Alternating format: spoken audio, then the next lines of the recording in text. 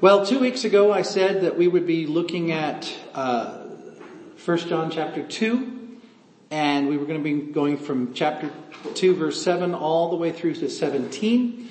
And for those of you who remember, I went from 7 to 11 last time, and now we're going to be looking at 12 through 17 this time.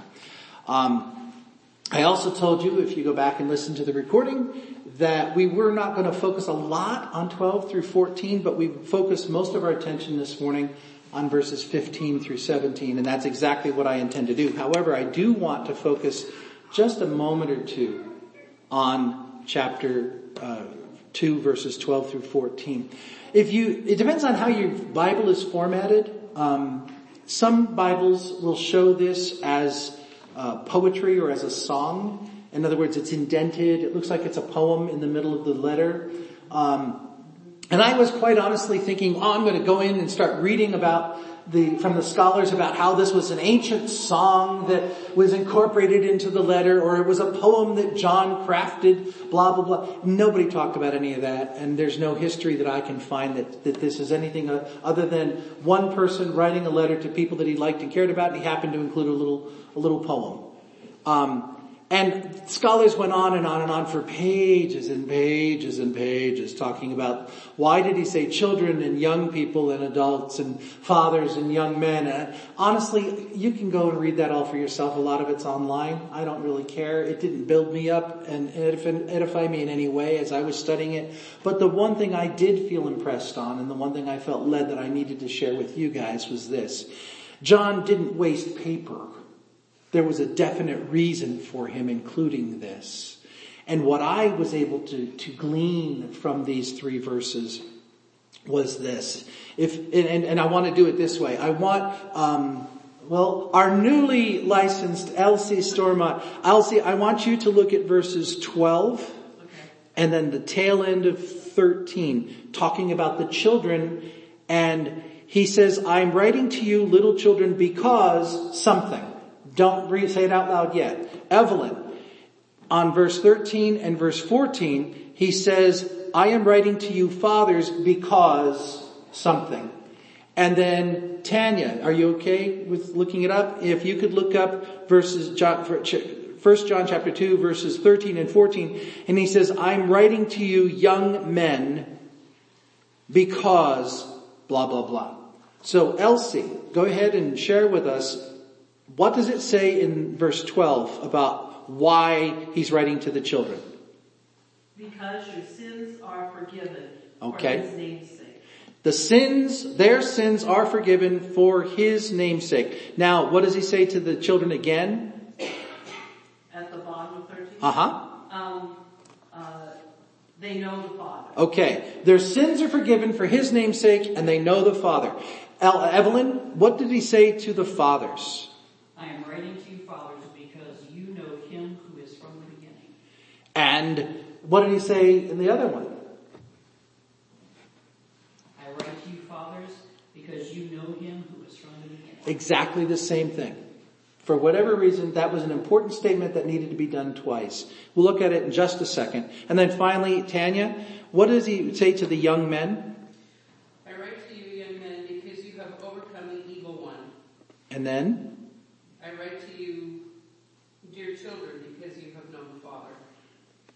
Oh no, go to the second half of verse 14. Second half of verse 14. I write to you, young men, because you are strong, and the word of God lives in you, and you have overcome the evil one. Again, he repeats something. You have overcome the evil one. So the truths that he states, he says, I'm writing to you people, whether you are young, whether you are middle-aged, whether you are old, you are receiving this message. Why? Because number 1, you have come to know the Father. 2, your sins are forgiven because of his name. 3, you have known him who is from the beginning. And there's a little bit of a question on that one, and we'll talk about it in just a little bit. And then finally, number 4, you are strong. God, the word of God is in you, and as a result, you have overcome the evil one. Powerful, powerful, powerful message. Affirmation of who you are in Christ. Your relationship with God has these truths about them. You know the Father. You know that your sins are forgiven because of His name, not because of anything you've done. You know Him who was from the beginning. Now, the question on that one is, is John talking about the Father who was before all worlds were ever created? Or was he talking about Jesus? Because in our theology, as you remember from reading of the Nicene Creed and from the Apostles' Creed, we talk about the fact that Jesus was begotten of His Father before all worlds were created. So that Jesus was from the beginning. Jesus wasn't somebody who just happened on the scene at this particular year. He's been around since the very beginning. And so there's not any real indication from the text whether or not John was speaking about knowing God who was from the beginning, or specifically knowing the Son who was from the beginning. But either way, the confidence is you know God. You know God. And He has saved you. He has forgiven you. He has forgiven your sins. And as a result of His word being in you, you are strong.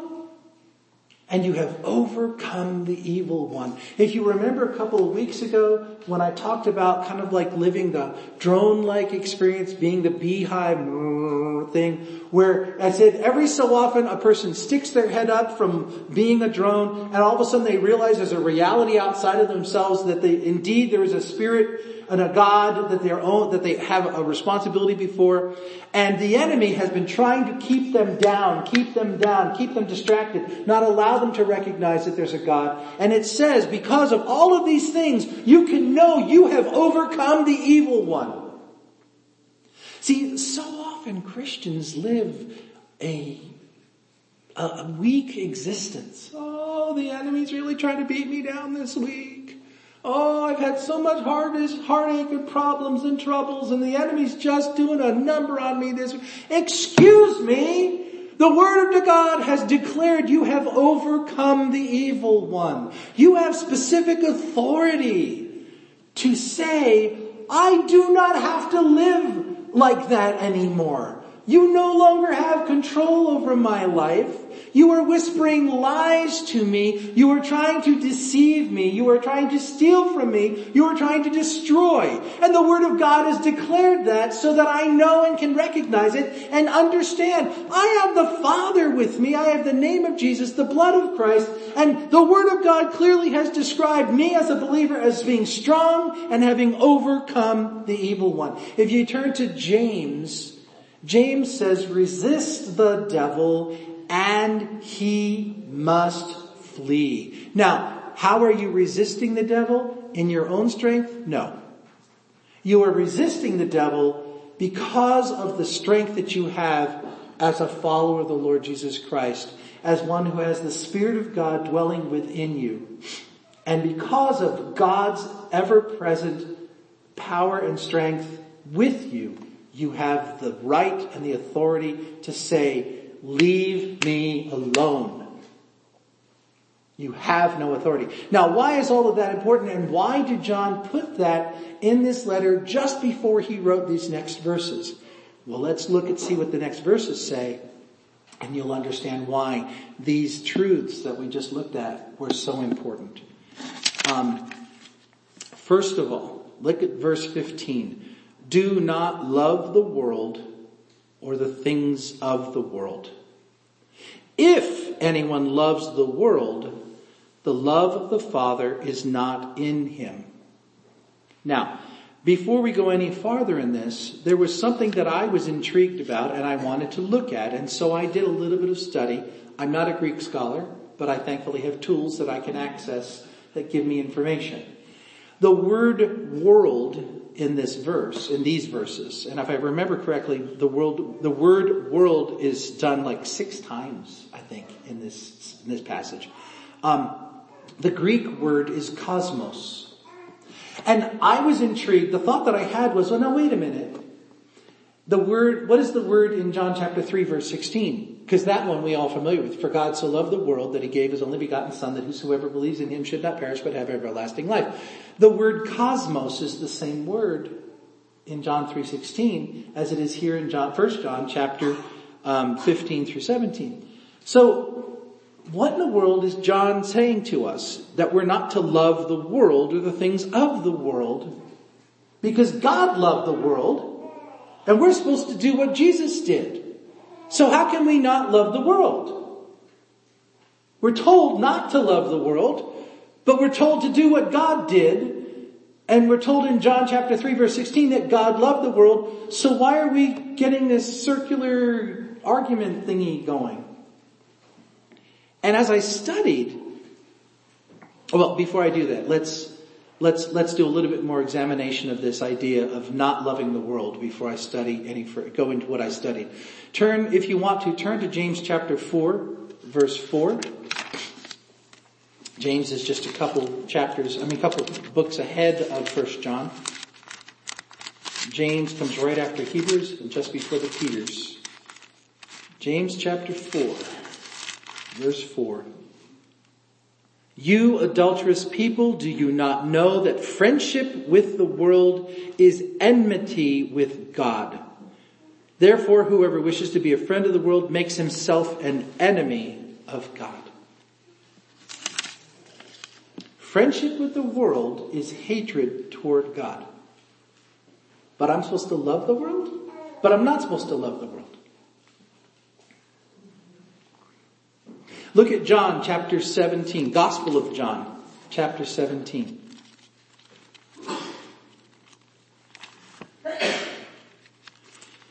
John chapter 17, this is Jesus praying his high priestly prayer just before he gets arrested in the garden.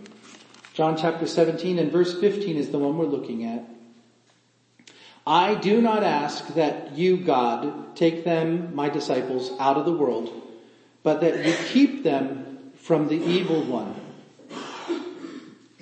They are not of the world, just as I am not of the world.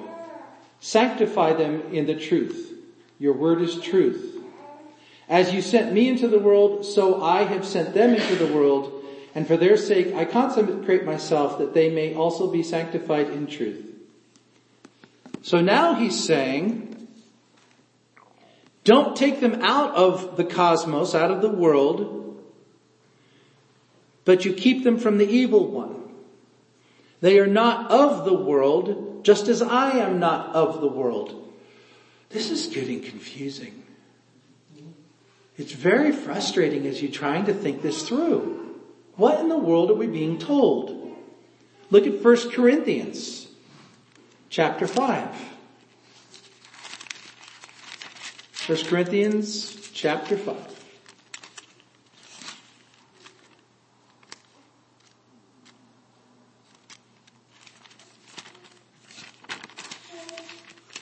Verses 9 through 11 are what we're looking at. I wrote to you, Paul talking to the people who are at the church in Corinth, I wrote to you in my letter not to associate with sexually immoral people, not at all meaning the sexually immoral in this world, or the greedy and swindlers, or the idolaters, since then you would need to go out of the world. But now I am writing to you not to associate with anyone who bears the name of brother if he is guilty of sexual immorality or greed, or is an idolater or a reviler or a drunkard or a swindler, not even to eat with such a one. For what have I to do with judging outsiders? Is it not those inside the church whom you are to judge? God judges those who are outside. Purge the evil person from among you. So in this particular section, Paul was talking about some kind of a relationship issue between brothers and sisters in the church. But he's saying, the truth that he's saying there is, when I told you not to associate with people of the world, with the immoral of the world, I wasn't talking about the people, when I told you not to deal with people who are being sinful, I didn't tell you to do it from people who are in the world, I talked to you about people who are in the church. So that gives us an understanding that there's a division. I am not in the world, I am of Christ. And that goes back with what we saw in the Gospel of John and Jesus' high priestly prayer. I'm sending them into the world, but they're not of the world, just as like I'm not of the world. They are living in the world, the physical world. They are relating with fellow human beings, but they are not of the world. What? Look at John chapter 18. Again, Jesus continuing in his high priestly prayer just before his arrest, in his prayer and his arrest in Gethsemane. John chapter 18, verse 36. Actually, this is after his arrest, excuse me. We're going to start actually in verse 33. So Pilate entered his headquarters again and called Jesus and said to him, "Are you the king of the Jews?" And Jesus answered, "Do you say this of your own accord, or did you others say it to you about me?" And Pilate answered, "Am I a Jew? Your own nation and your chief priests have delivered you over to me. What have you done?" And Jesus answered, "My kingdom is not of this world.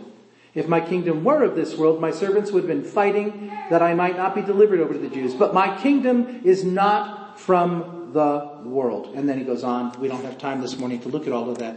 So there's this idea that Jesus is not of this world. And we are not of this world. Now go back to First John, the one that we've been looking at in chapter 2.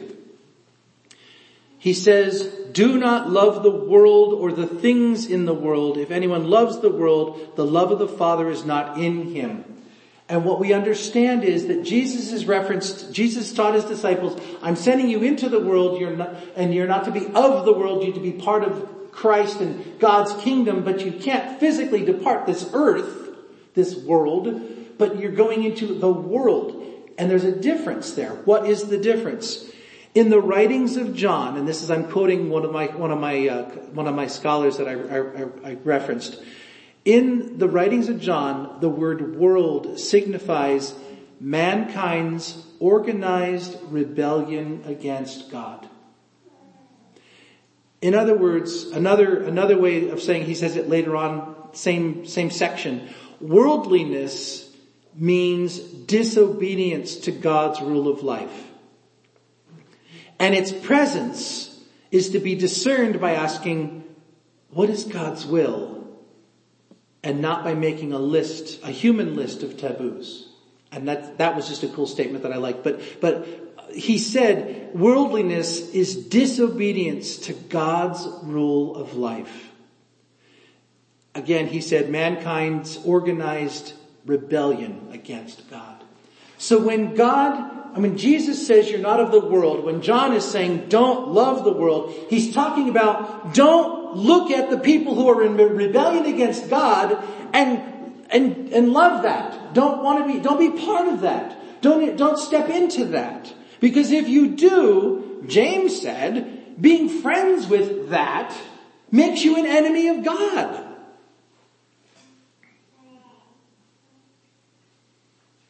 If you turn to Romans chapter 8, verses 5 through 8, which we're not going to go there right now, but the story the premise the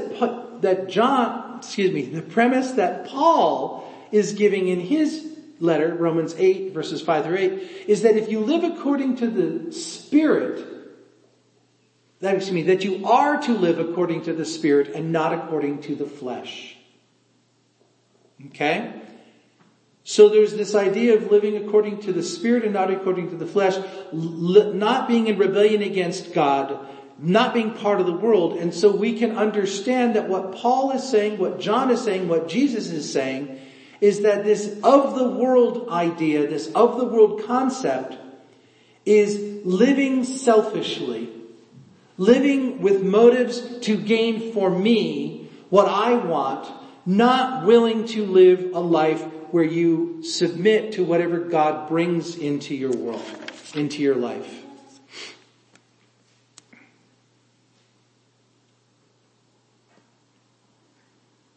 Now, I want to read verses 16 and 17, and then we're going to try to wrap this up really quickly.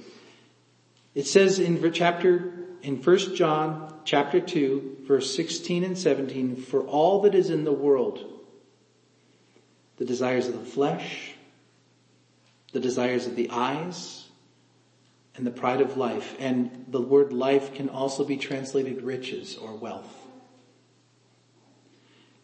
All of this is not from the Father. This is from the world. And the world is passing away along with its desires, but whoever does the will of God abides forever. 2 reasons why Christians shouldn't love the world. Number 1, the love of the world makes it impossible to have love for the Father.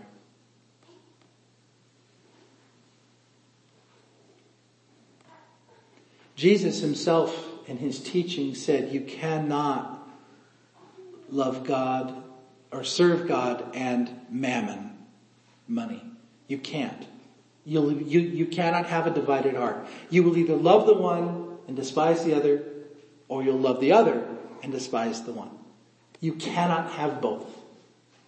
There is only one place for the top, and that's where God needs to be. So the love of the world makes it impossible to have love for the Father. Number 2, why is it important that we shouldn't love the world? The investment of love in the world is foolish because the world is passing away. If you're putting all of your this is what I want, this is what I want to be part of, this is what I like, eventually it's going to fade and die. There's lots of different things that I could give us examples of, but I'm trying to truncate this. Think about people who put their hope in their money. Think about people who put their hope or all of their worth in their physical appearance and their physical strength. All of these things end up decaying and going away.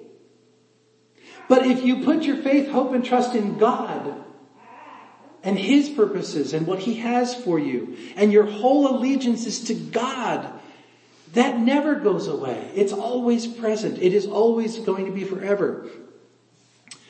And the idea is, the one thing I did want to share with you is an example out of my own life. When we were young parents, we have 3 daughters, and our oldest, when she was just a little girl, 4 and 5 years old, actually she was 5 or 6 years old, I think, or maybe 7 or 8, I don't remember now. But she was invited to go to somebody's house and spend the night. And we found out later that during the time that she was with that friend in that home, she got exposed to pornography, video pornography. And we were mortified. And there was nothing we could do to change it. There was this horrible, horrible thing that had happened. We had spent all of those years that she'd been in our home protecting her, guarding her, editing everything, reading all of the stuff that she was going to be exposed to, not watching, letting her watch a movie until we had watched it, not reading a book to her unless we'd already read it ahead of time. But as she grew older and older and older, as her parents, we didn't have the ability to edit everything.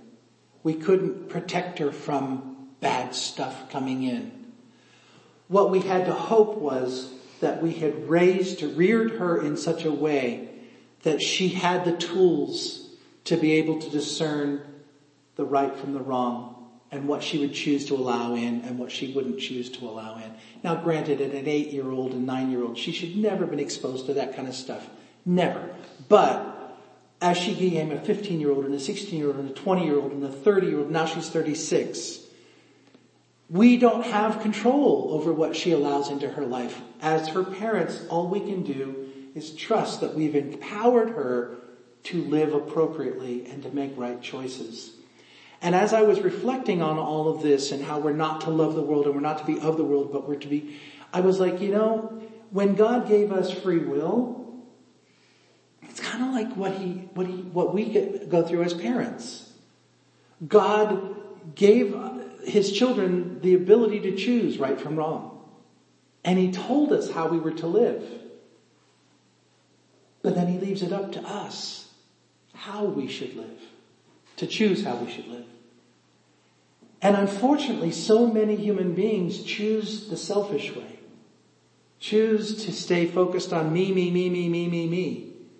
The flesh, the world. And so as we, going back to 2 weeks ago, lift our head up out of the drone existence, recognizing that we've been duped, that we've been kept in the dark. We're now stepping into the light, coming into Christ. We are now having a transformation of our mind in a way that we're moving, in a way that we're living. And we're called as followers of Jesus to no longer live like the world, but to live amongst the world in a different way. And it goes right back to this idea. The cross is right in the difference between living in the dark and living in the light. And as long as we keep our heart and mind focused on Jesus and what he has for us, we can continue to walk in the light, being a light to the people around us, showing them the truth, praying for them that God would help them to stick up their heads and become aware of the reality. The problem is, so many Christians, so many, I can name them, but it's inappropriate. They name Jesus, but they never let go of the darkness. They're always focused on that. I mean, I can tell you as a young Christian in my own experience, I remember distinctly one time in my life, and I shouldn't go into this, but I will. We were living in Mississippi. We were going to church in the church there in Gulfport. There were military families as well as civilian families going there. And there was another military family going there to that church. I was a tech sergeant. He was a tech sergeant. My wife was a stay-at-home mom. His wife was a stay-at-home mom. I had 3 children, or we had 3 children. He and his wife had 3 children. Everything was equal. They had new cars. They had nice things. And I was like, God, I don't understand why we're scrapping. We're constantly scrapping. We're constantly trying to figure out how in the world we're going to. It's not right. Oh, I'm sorry. She wasn't a stay-at-home mom. She had a job. And we had felt that God had asked us that Renee stay home to take care of our kids. His wife worked a second job, and that second income made all the difference in their quality of living versus our quality of living. And I struggled with jealousy. I struggled with envy. Going, it's not fair. My kids are suffering. My kids don't have all the stuff that his kids have. We don't have the same. We're driving a junker where they have a brand new vehicle. And the Lord, he literally had to just let me go through that whole. And then finally he was like, are you done? Are you done? Because you're missing out. What are you and your family gaining by living the way I'm asking you to live? And what are they gaining? Because I can tell you, Bob, if you'll go down 20 years down the road, you're going to see a distinct difference between the way your kids live and the way this guy's kids live. And why? Because you're doing it my way. You're following the plan I have for you instead of allowing the world to decide how you should live. You're doing it my way, and the end result, Bob, you just have to trust me. The end result will prove to be worth it. Now, did that make it any easier? No. As I walked that path, my kids still didn't have all the nice things. And we didn't have a nice car, and we struggled financially. And we paid a tithe and they didn't. And the whole smear.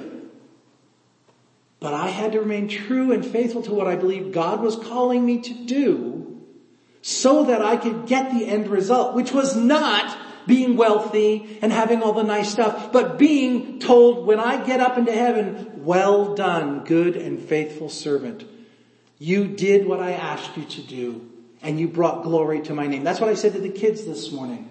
May you live your life in such a way so that when people see you, they don't see you, they think about God and they give glory to God because of the way you're living your life. John's words to us, to his people, are the same as to us. You have an incredible position in God. You know God. You've known the one who was from the beginning. You know that your sins are forgiven. And you are powerful because of him and have overcome the evil one. Do not go back into that way of living. Keep your eyes on the prize, which is the upward calling. And it's not even a prize of heaven. I'm not even talking about that. It is the looking God in the eye when I get there and having him say to me, thanks for living the way I asked you to live. Thanks for doing what I need you to do. You will not even have any understanding of the thousands upon thousands of lives you impacted for the kingdom because you did what I asked you to do, even when it was tough.